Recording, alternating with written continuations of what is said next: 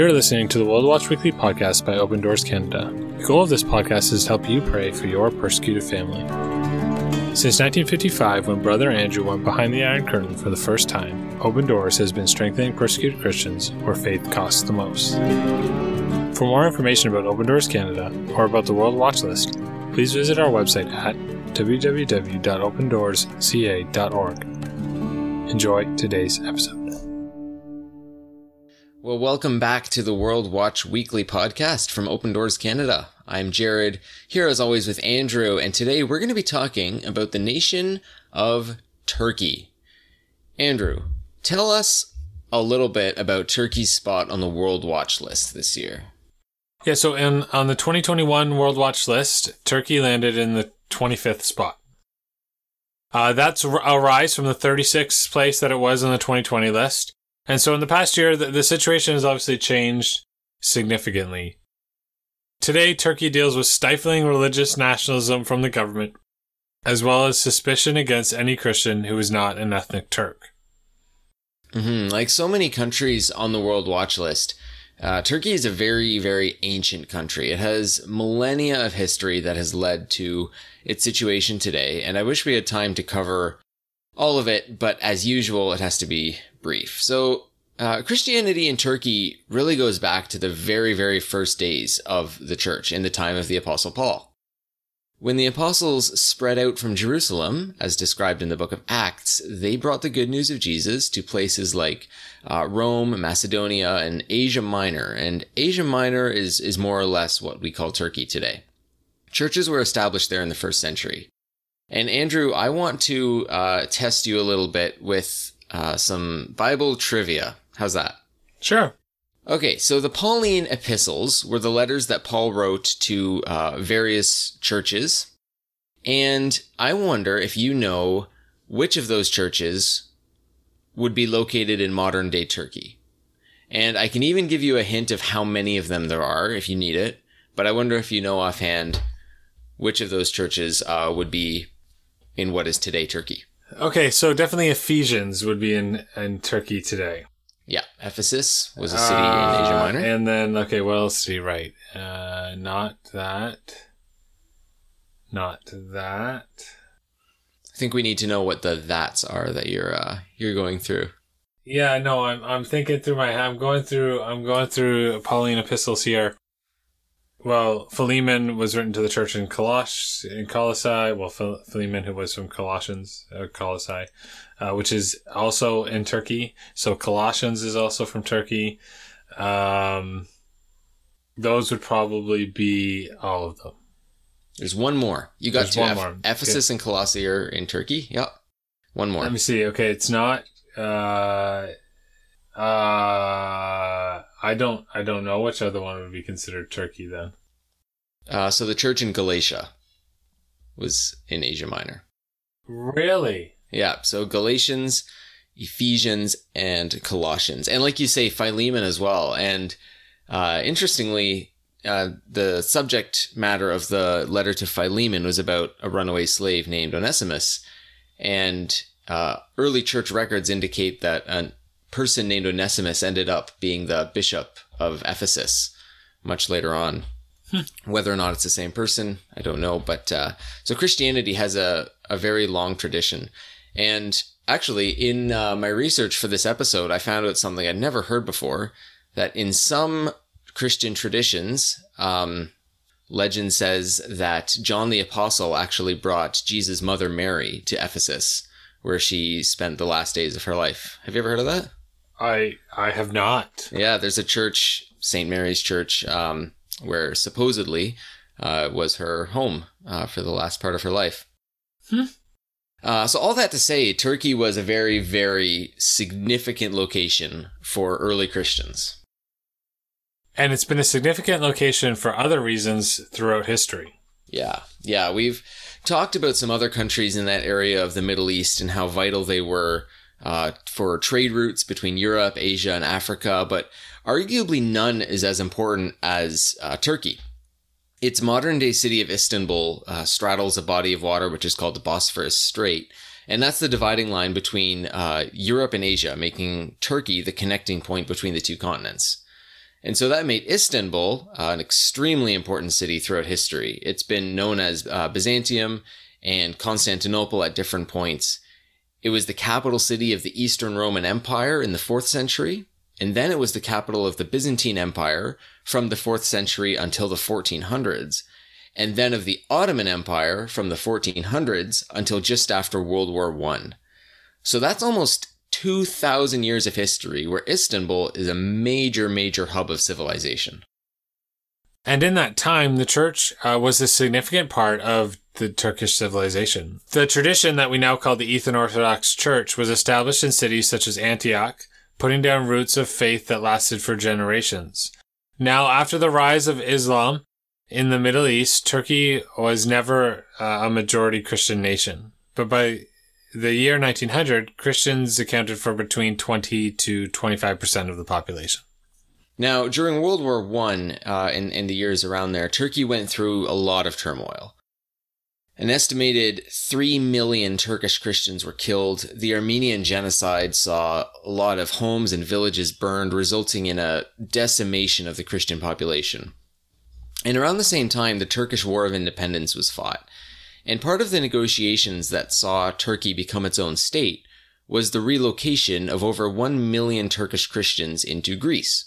And so today, the number of Christians in Turkey has decreased to about 0.2% of the population, down from the 20% that it was before World War I.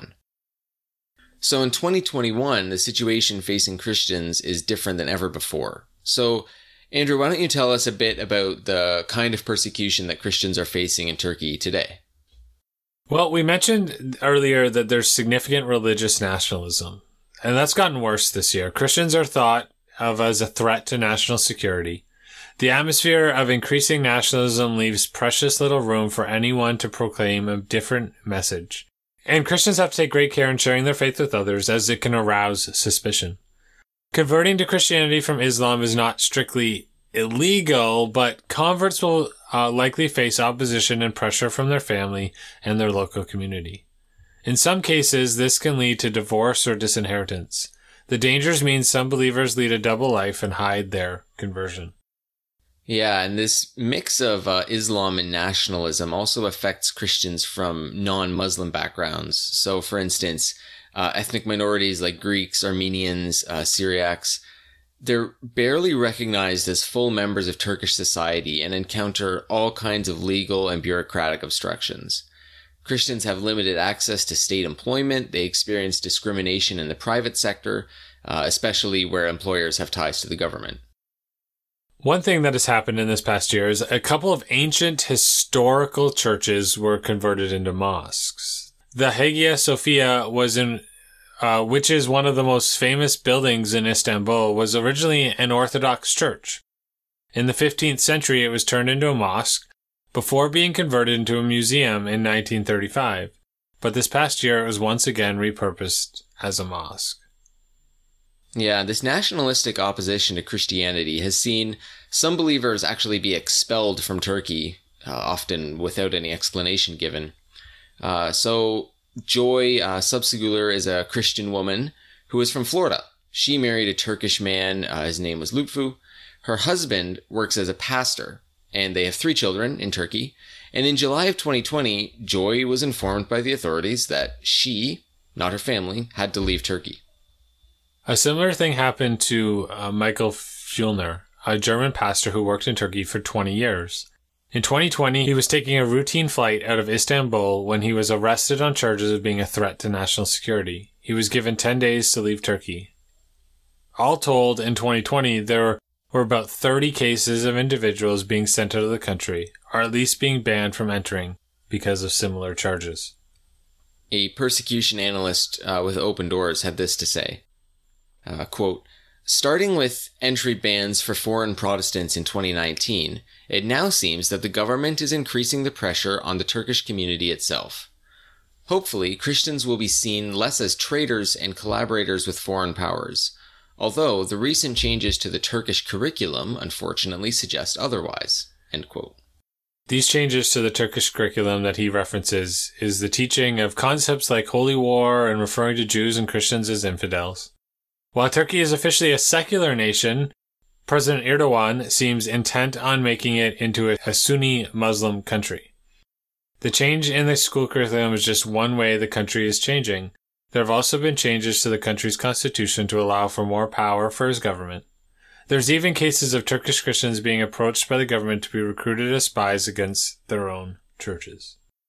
And besides foreigners like Joy and Michael, who we talked about, minority Christians like the Armenian and Assyrian churches face the greatest danger, especially those who are in rural areas where there's less attention paid to human rights abuses. These are often subject to pressure and harassment. Women in Turkey are pressured to adhere to Islamic standards of dress and conduct, and are expected to bring honor to their families with their life choices. Those who choose to follow Jesus then can face rejection from family and hardships in career options and social acceptance. Men, for their part, are expected to be defenders of Turkish pride, part of which is defending Islam. When they have to sign up for mandatory military service, their religion is stamped on their ID card, and so they can be easily identified as Christians and subjected to suspicion or bullying. And so in 2021, we find that this ancient land where the earliest Christians established churches and where significant parts of the New Testament were read to congregations for the very first time, it's now become a place where Christians are worried about their security and about their freedom to live as citizens. So now we're going to end with some time in prayer for our Turkish brothers and sisters, and we hope you'll pray along with us. We'll pray that the atmosphere of suspicion against Christians in Turkey will change. We'll pray that the trend of banning foreign Christians will end. We'll pray that they are granted favor in residency applications and in appeals against residency bans. And we'll pray that all converts under pressure for their faith will stand firm, grow in their love for Jesus, and be protected from harm. Let's pray together. Father God, we come before you on behalf of our Turkish brothers and sisters. God, this nation which has such a history of Christianity, God, I think not just of the epistles that we talked about, but I think of the 7 letters to the churches in Revelation. God, and the warnings that were there and the things that you said, Jesus, to your church there, and I would think you still say to your church there. God, I pray that our brothers and sisters would stand firm in their faith. God, as persecution continues, God, may they continually fix their eyes on you, Father, and I pray that you would strengthen them. God, I pray as the atmosphere of suspicion is increasing in Turkey, God, I pray that you would protect our brothers and sisters there, God, that they would know your presence and your spirit.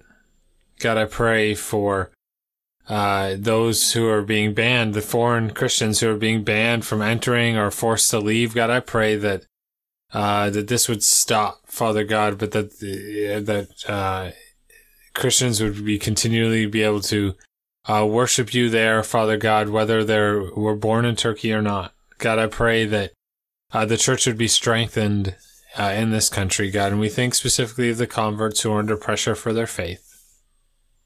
God, may they know your presence and spirit with them. And God, I ask that you would strengthen them today. God, may they keep their faith. May their faith grow stronger, Father God, and may they be witnesses for Jesus Christ. God, we pray that you would work among the people of Turkey, that many would come to know you. In Jesus' name we pray. Amen. Well, thank you so much for joining us for another episode of the World Watch Weekly podcast. We'll be back again next week. In the meantime, for more information, you can always visit our website, www.opendoorsca.org, or you can even get in touch with us on social media or by emailing podcast@odcan.org. We look forward to seeing you next week. God bless.